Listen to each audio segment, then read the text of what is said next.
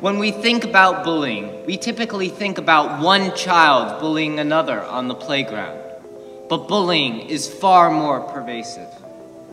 People get bullied in school, their workplace, on Facebook, and sometimes even at home.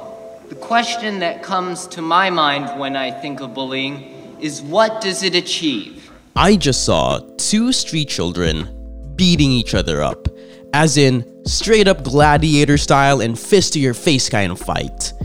And after processing what just happened, the first word that came to my mind was bullying. Not because one kid had an obvious advantage over the other, or I don't even know what their fight's all about.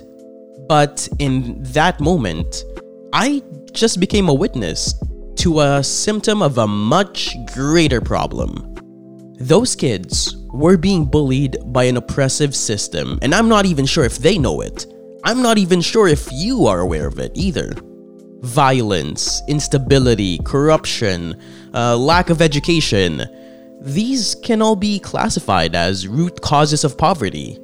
At a very young age, those kids were deprived of opportunities to survive, to grow, to have a better life, to own a PS4, to go to a university. It's just crazy.